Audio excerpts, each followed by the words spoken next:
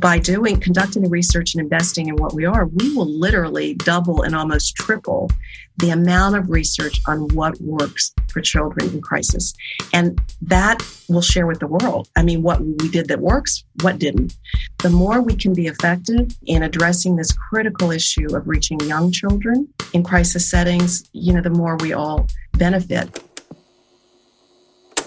Hello and welcome back to another episode of Wise Words, the show where we talk to the world's leading minds in education and beyond. This is Bassem Hijazi, producer of the show, and who you just heard is this episode's guest, Sherry Weston, President of Social Impact at Sesame Workshop, the organization behind Sesame Street and many other initiatives that you'll be learning more about in today's conversation. Sherry joins us to discuss how the organization has adapted to the new normal and how we can continue to build greater resilience in children. To those joining us for the first time or returning listeners, after listening to this episode, do let us know your thoughts by sending us a message on our social media channels. You can find all the links in the description for that. And don't forget to subscribe to Wise Words if you haven't done so already on iTunes, Spotify, SoundCloud, or your preferred podcast app. Now let's switch to host and CEO of Wise, Stavros Younuka, to kick off the show.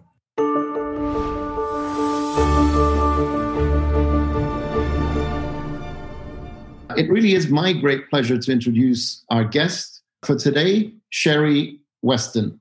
She's the president of Social Impact and Philanthropy for Sesame Workshop, which is the nonprofit educational organization behind the world-famous Sesame Street television program.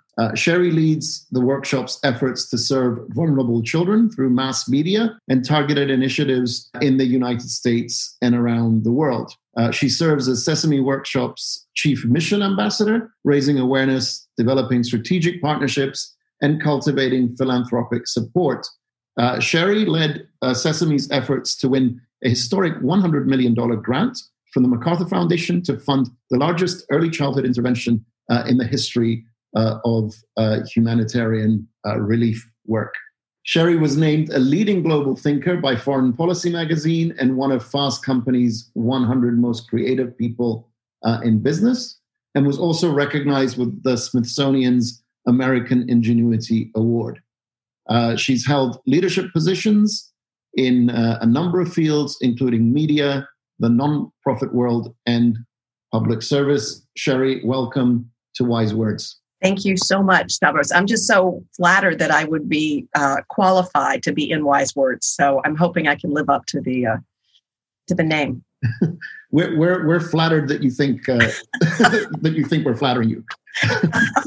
It's really great to have you here, and of course, it was just a year ago that you were here in Doha attending Wise 2019. Alongside, I think, one of your newest Muppets at the time, Basma. Absolutely. It was Basma. Yeah. That was that. Boy, that seems like a lifetime ago, but it was such a special experience. Yeah. And a world away. Right. Sherry, maybe let's start a little bit. I think our listeners are familiar with Sesame Street, the television program, but tell us a little bit about the organization behind Sesame Street and why it's so much more than the TV program. Well, I would be happy to, because I think you're right. Most people think of Sesame Street as the U.S. television show because it's been so iconic in many ways. But Sesame Workshop is actually the nonprofit organization that creates Sesame Street. And Sesame Street is about 51. Actually, yesterday was the 51st anniversary. So for over 50 years, Sesame Street has been reaching children with this iconic television show, not just in the U.S., but around the world. And it was created, out of the 1960s. It was an experiment to see if television could teach. But as important, could it reach children who have less advantages and help them arrive at school ready to learn? So we have, soon after, the U.S. ended up in many other countries. I actually love the story because the founder and creator of Sesame Street said she thought she was creating the iconic American television show. And within a year, Germany, Brazil, Mexico all wanted their own versions. And that's what led to our adaptations of Sesame around the world.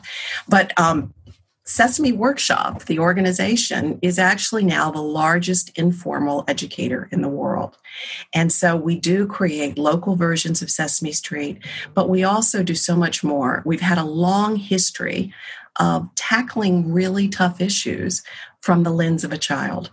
And so that has allowed us to take on issues like HIV and AIDS in South Africa, girls' education in Afghanistan, displaced children, refugees around the world, and create content that is designed specifically to meet their needs, address those issues, and look at those challenges from a child's perspective.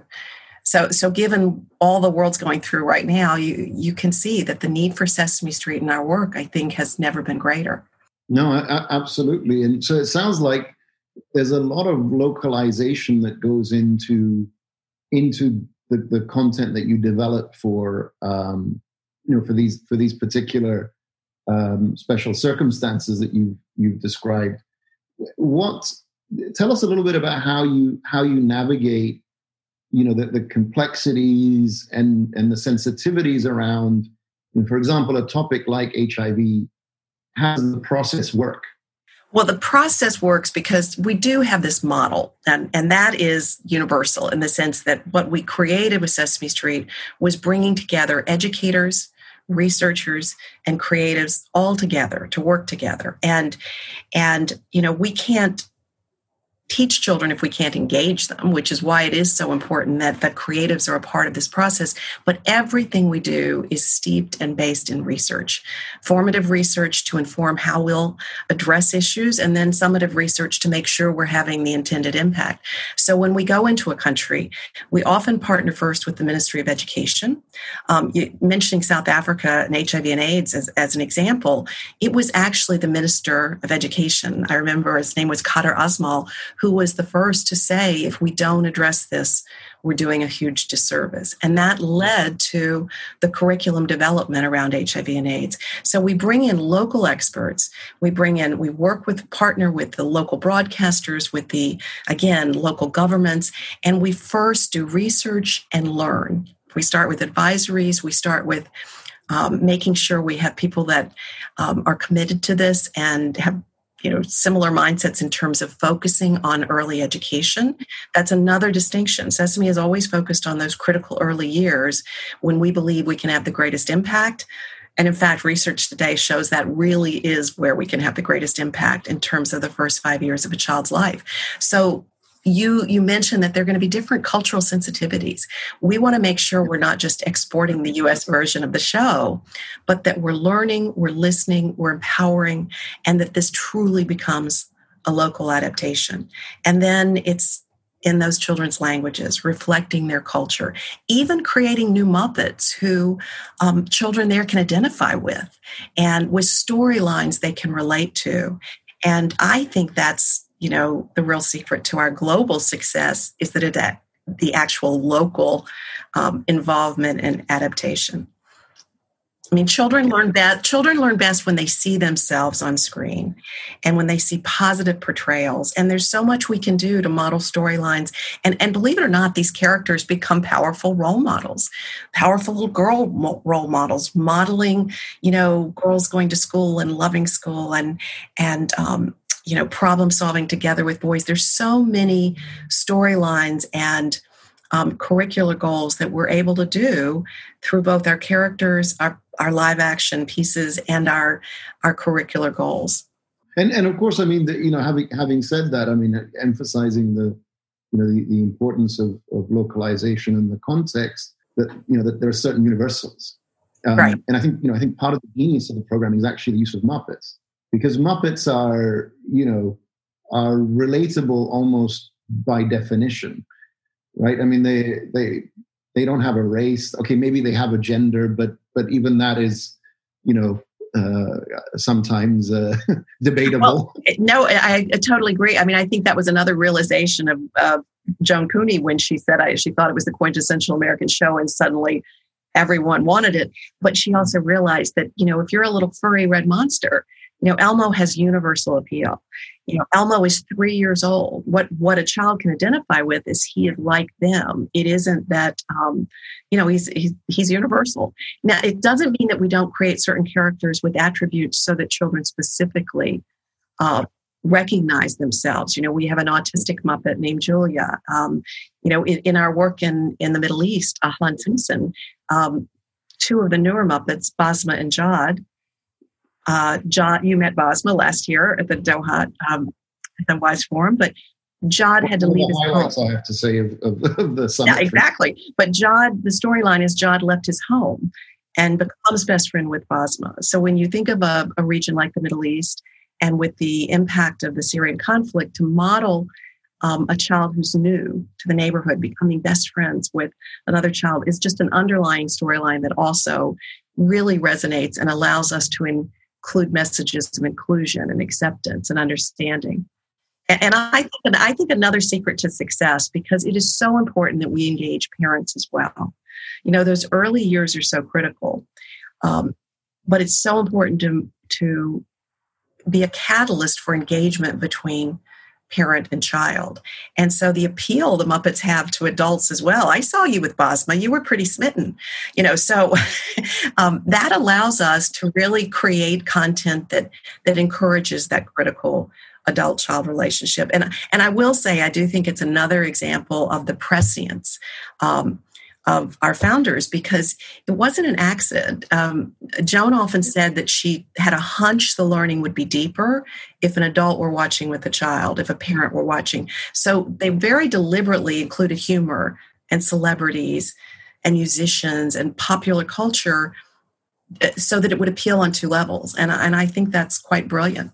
No, that's absolutely true. I mean, I have to say, of all the I'm a parent. Okay, my kids are now in their 20s, but we watched a lot of children's programming when they were kids, and I hand on heart will say that Sesame Street was not a chore for parents to watch. I won't tell you which ones were because it wouldn't be fair, but, well, I'm a parent too, so I know which ones were, but where it's intelligent programming. Now, having said that, how have you navigated now this environment where we have so much competing for kids' attention, right? And especially in the digital domain.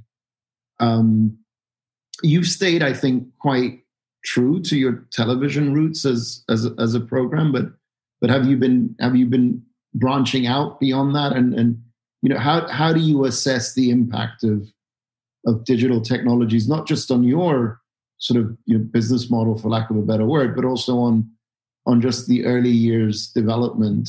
Well, there are 2 points there, and I'll take them separately. I mean, one is, how do we compete with a very crowded children's media environment and all sorts of competition? And I'll be honest, when Sesame Street was created, it was, the first educational preschool program.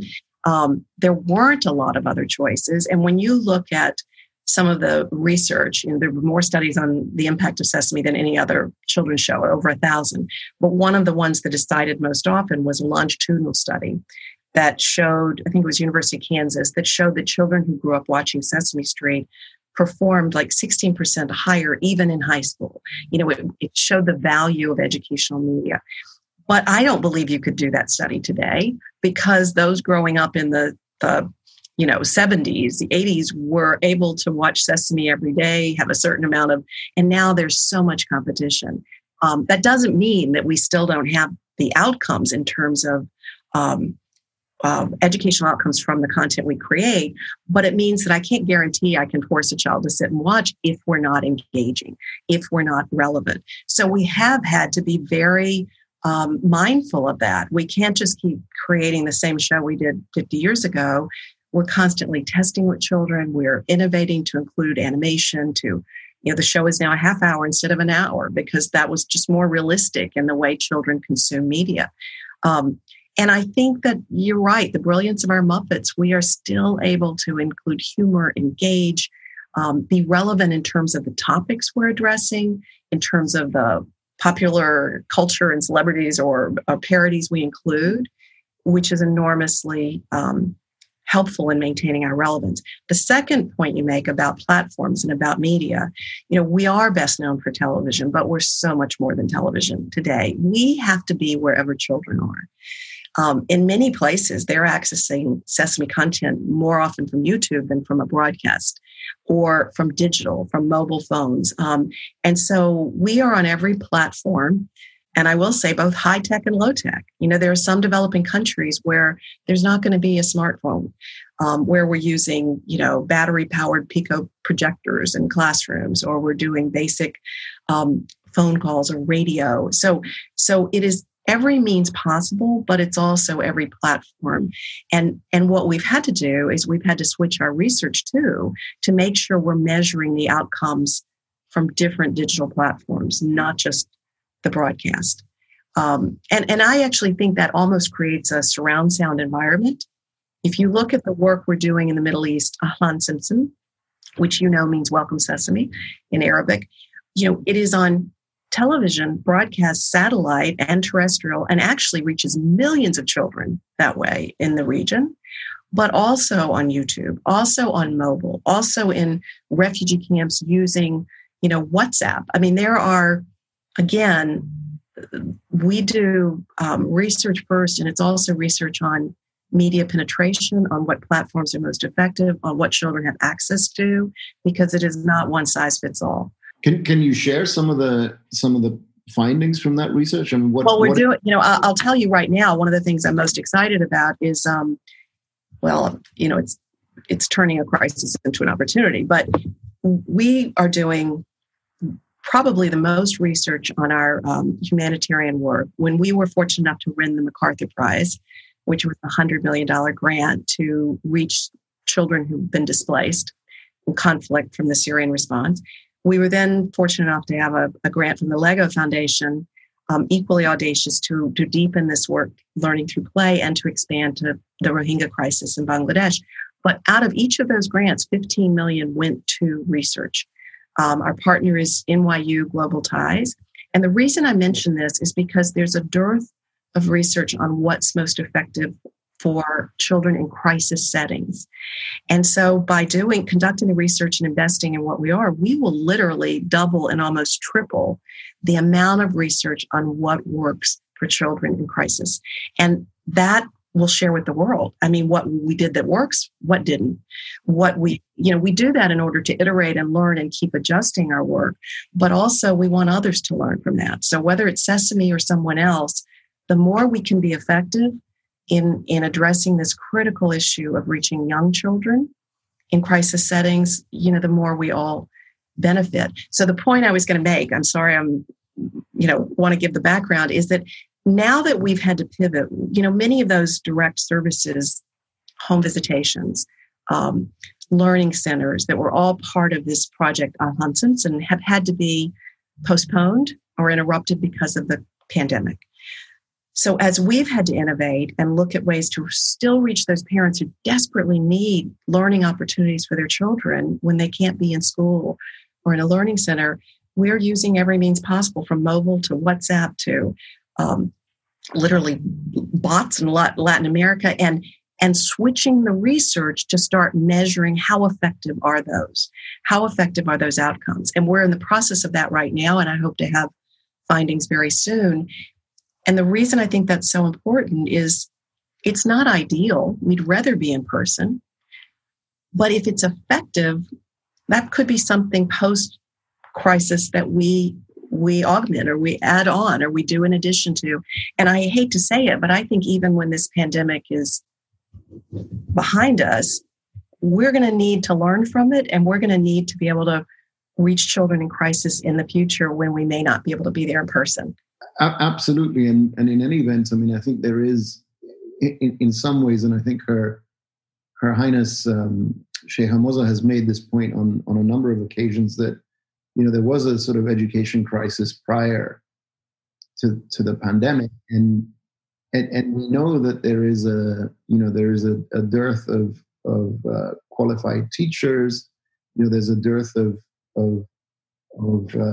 quality material, So I think this, the work that you're doing is going to have utility beyond the specifics of education under sort of crisis conditions. So yeah, no, I believe so. I hope so. I so agree. I mean, it's not like there weren't challenges before, and I think one of the hardest things about the pandemic is it's, as in all crises, it affects the ones who were the most vulnerable to begin with. Those inequities. I mean, I think about how often in the beginning so many times when COVID, we were first talking about it, people would say, "Oh, it doesn't discriminate. Anyone can get COVID." No, it does discriminate, because yes, anyone can get it, but let's be honest, who is the most impacted? It's those who were already the most vulnerable. Those in crisis, those displaced, those with disabilities, those girls. I mean, it has exacerbated what we already, knew were challenges. Tell me a little bit about you've mentioned the specific project in Syria and how you adapted to the COVID situation. What else has Sesame been doing to sort of itself adapt and help others adapt to the pandemic? Well, I have to say, like everyone, when this hit, we had to pivot. But I'm so proud of this organization because, we were talking before we started that, when you say, "How are you?" everybody, like, it's relative, but, it's been a hell of a year. But to wake up every day and have the opportunity to be working for an organization that is trying to help is so rewarding. And from the moment this happened, obviously as a media content organization and production, we had to pivot, obviously, in production. We couldn't be in studio. We couldn't have Muppet performers together. We couldn't, so we had to pivot pretty quickly in terms of how we were still producing. We were shipping Muppet costumes to our Muppeteers' homes. They were learning to do a screen in their own home, and everything was virtual. We did the entire new season and specials from Alhan Simpson, not in the studio in Jordan, in Amman, but remotely. And they look like we do, with Muppet playdates in corners. So we had to be innovative and pivot in our production, but we also had to immediately look at what content is needed. Because again, we have a long history of looking at what are the most pressing issues facing children and how do we respond.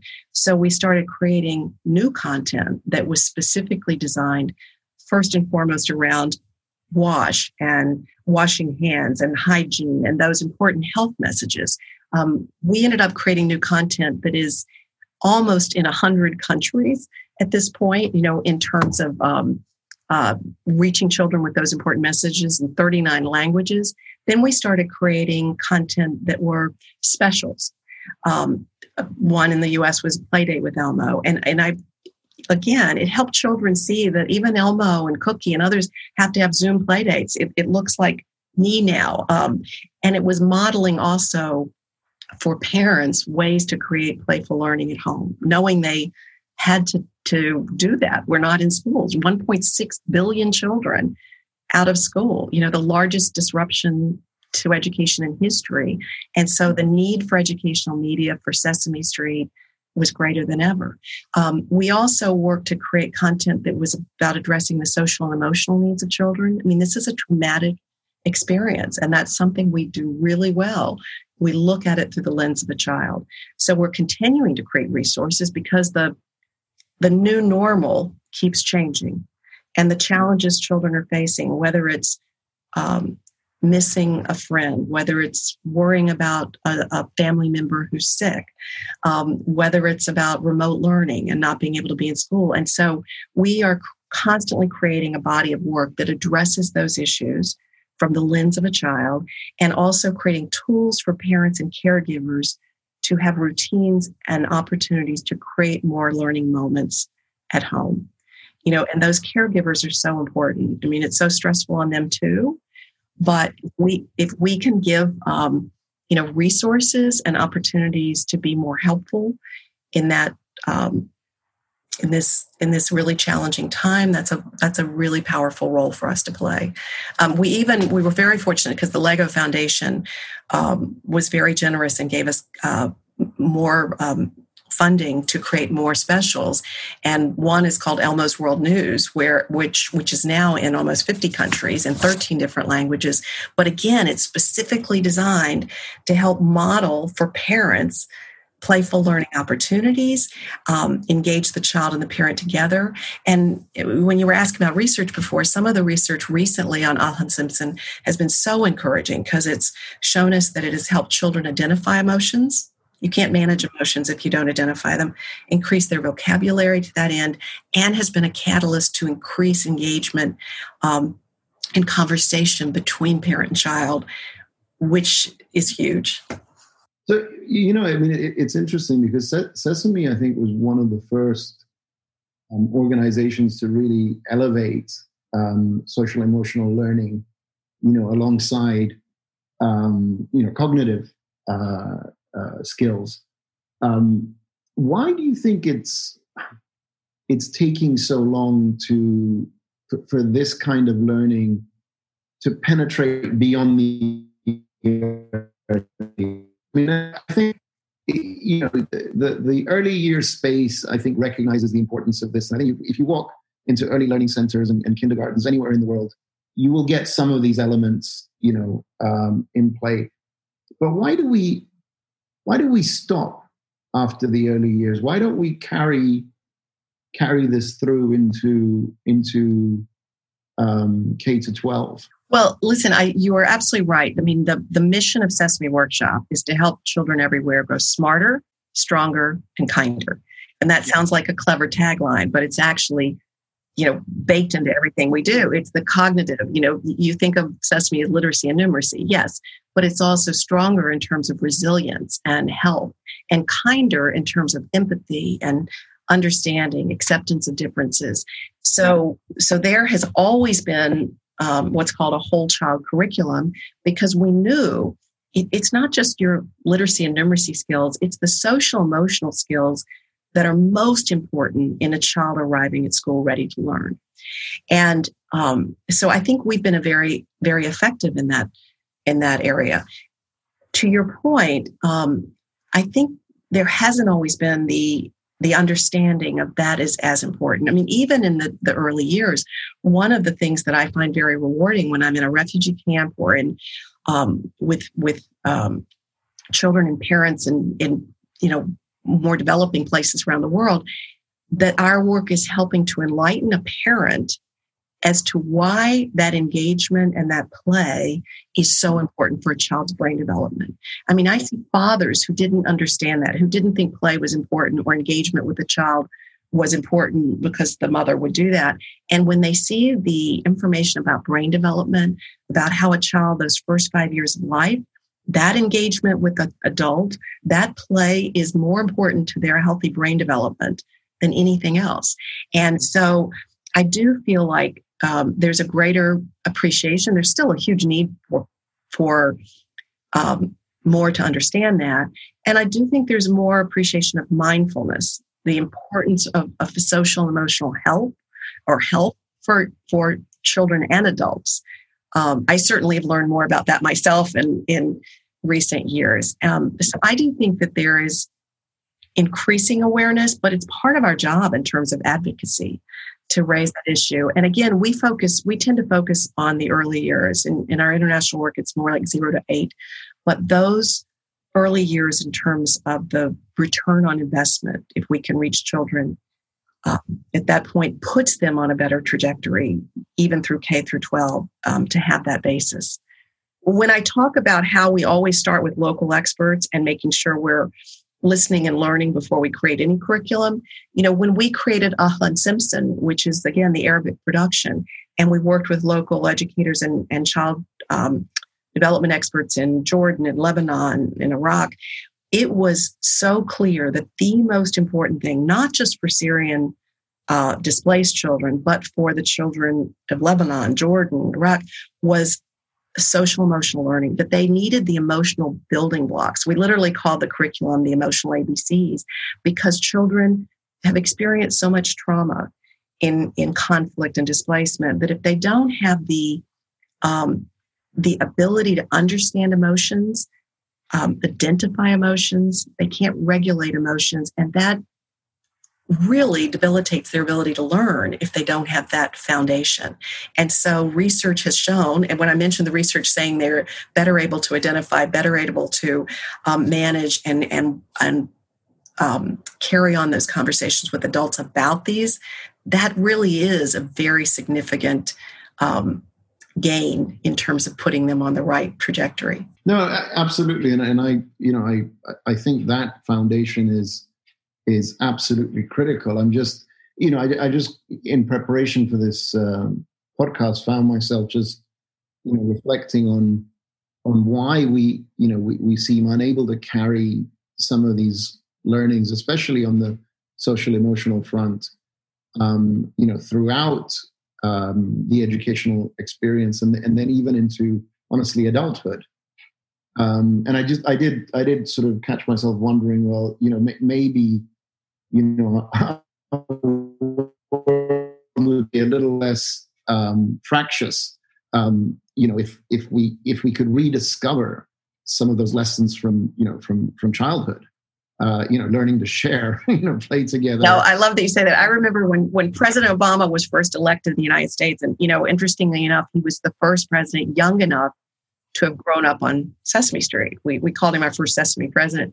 But I'll never forget, very early on, he said a lot of adults could learn from going back and watching Sesame Street, the lessons of, of hope and inclusion and acceptance and mindfulness, Yeah, well, we said we wouldn't talk about. No, I know we're not. That was not a political statement. No, I was just reminded me of it. Yes.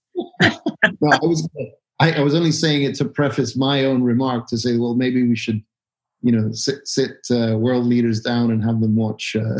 Well, listen, no, Stavros, you say that, but I actually, some of the outcomes that I have found the most heartwarming and rewarding has been research on parents' attitudes changing because of Sesame Street.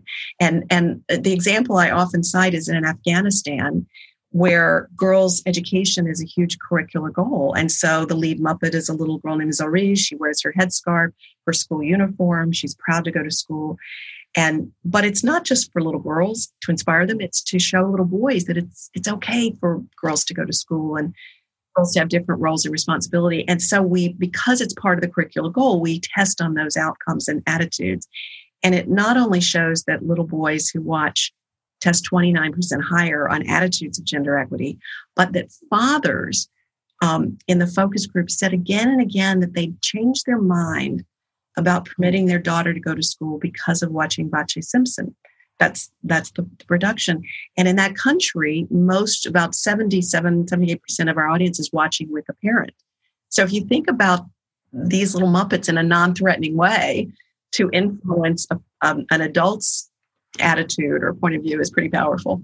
Yeah, no, it is a heartwarming story. Sherry, tell us a little bit about what's next for Sesame.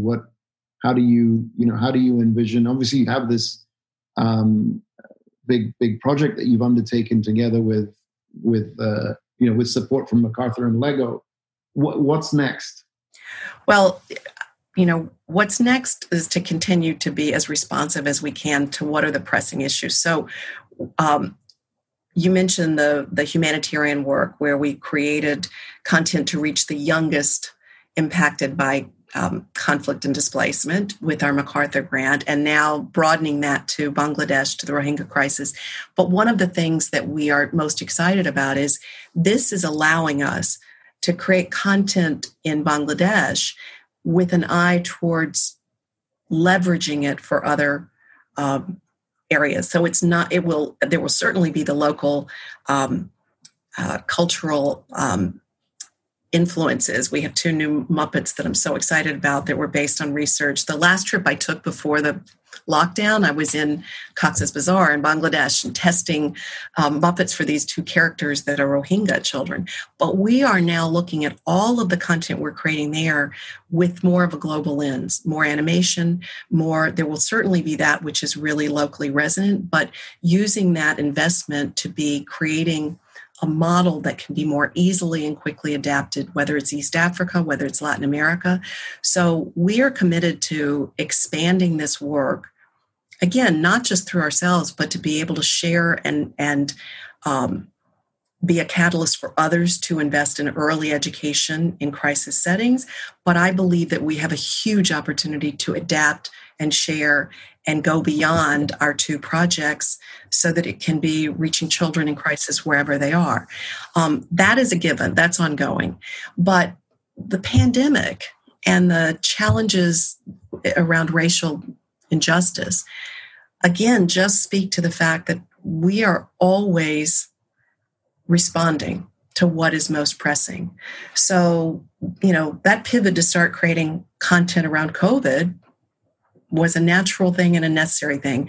We're now creating more content around racial justice and around helping young children understand, which is something we've always stood for. It's always been a part of our DNA, but I was in an advisory in Bangladesh yesterday, virtually addressing some of the same issues. So I believe it only speaks to the power of Sesame to remain relevant, to respond to the greatest needs addressing and affecting children. And I think that's what we will continue to do, whether it's COVID, whether it's race.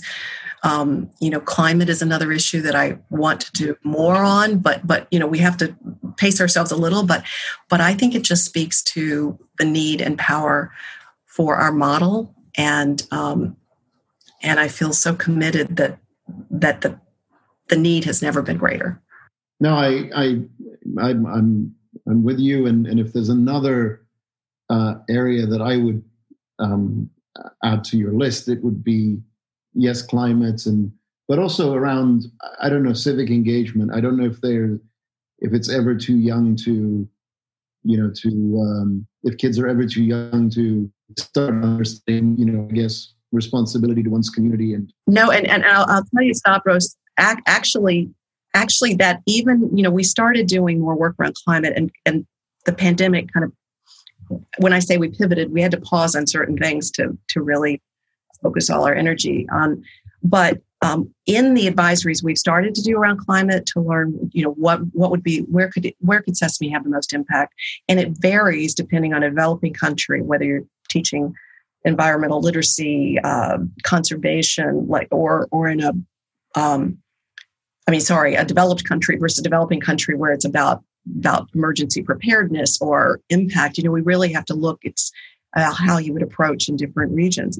But civic engagement is a big part of it. It's helping children understand that they can play a part, that they can be stewards, that they can be a part of the solution. So civic engagement is actually a critical part of that curriculum. Empowering children, we have to feel like they can address these challenging issues. Let me ask you, Sherry, now to, in a sense, take off your Sesame hat and just, I'd love to get your views on where you see education going sort of post-crisis. I mean, what do you think has been or will have been the lasting impact of COVID on our education systems, and where are we headed, do you think, in the next sort of 5 or so years? I'll start with a concern, but I want to end always being more optimistic. But one of the concerns I have, we talked about how COVID just exacerbated existing vulnerabilities and inequities, and set us back in a number of ways. Girls' education is something Sesame does, and I personally I'm very passionate about. And, when you think of the progress we've made over the years, I think in the last decade, there are 80 million more girls in school, through many efforts. And I do worry about girls being one of the fallouts from COVID. Because if you look at East Africa, the Ebola crisis, and the number, even after schools opened, how many girls didn't go back to school? Once the school is closed, whether it's because of child marriage or teenage pregnancy or being forced to, be in working, often girls don't go back. I think the Malala Foundation did a recent study that took that data and said if you extrapolate it, it could be as many as 20 million girls who never return to school even when schools start opening. So that is a concern I have in terms of post-COVID. But on a more optimistic note, I will say it's hard to avoid thinking about education now. In countries that are wealthy countries to countries that struggle, from the developed to the developing, education has to be part of recovery. And so that it has become more on the front burner. And, again, as I mentioned, the largest disruption to education in the history of the world has meant that every country has had to start to focus on how do we provide education. Many of the lower income countries, it is television and radio, and we've played a huge role working with ministries and providing more content, in places where we've never been. Two, I think there is a much higher understanding of the need for distance learning and to try to minimize the divide. In sub-Saharan Africa, how many children have absolutely no access to online learning, to computers, and someone at the World Bank recently said they thought that was going to be a priority over the next 10 years, and now that forces a sense of urgency of being more of a priority of 5 years. So I do hope that it has made everyone realize if we're going to recover better, if we're going to build back better, if we're going to learn from this crisis to be more prepared for the next. We all know even after the pandemic, there will be future crises. And I believe that education is top of mind in that. And that gives me, some reason to be cautiously optimistic. I think that when we talked about COVID, especially at the outset, you don't think of a child as the face of COVID because they were less susceptible to the disease. It's just not. But when you think of the long-term impact of the pandemic, to me, it's children and education. No, and I wholeheartedly agree with that, and I've argued in a couple of articles that we put out at WISE that actually when we think about kids and the role that they have played during the COVID crisis, we ought to think of it as a sacrifice. I mean, as you said, they were not at risk. But they're paying the biggest price. Yeah, but they're paying the biggest price to keep their parents and grandparents safe and their community safe. So I've argued that we ought to think of something akin to the GI Bill that you had in the States after the to say, okay, what are we going to do to help these kids make up the ground that they have lost? Because there will be learning loss, and I don't know if you're aware of any studies that that are looking at this, but I'm convinced that there will be learning loss, and it's not going to be insignificant. So we have to think about remediation and helping these kids regain the ground they've lost. So I couldn't agree more, and I do think that my hope is, and again, we've worked really hard over the last few years and continue to raise awareness of the importance of investing in early education, that we, for any child, but particularly for children in crisis, how critical that is. And I do hope that as we focus more on education, that the role of the parent or caregiver is more of an understanding of the importance of including that parental engagement. And I think that this pandemic and the need for parents to figure out how to provide those learning opportunities when school couldn't just take care of that will help us keep the parent and the youngest child in mind as we look for future solutions. Sherry, it's been an absolute pleasure to have you on Wise Words and to sort of see you again. Thank you to our audience as well for tuning in. Don't forget to check out all the links that we have in the chat and that we've shared with you today. If you enjoyed this episode, don't forget to like this post on Facebook and to subscribe to Wise Words on iTunes, Spotify, Google Podcasts, or wherever else you get your podcasts from. We will be back in the coming weeks. A few more episodes. Once again, Sherry, thank you for your wise words. Thank you so much for having me. It was such an honor, and I really enjoyed talking with you. Thank you, Stavros.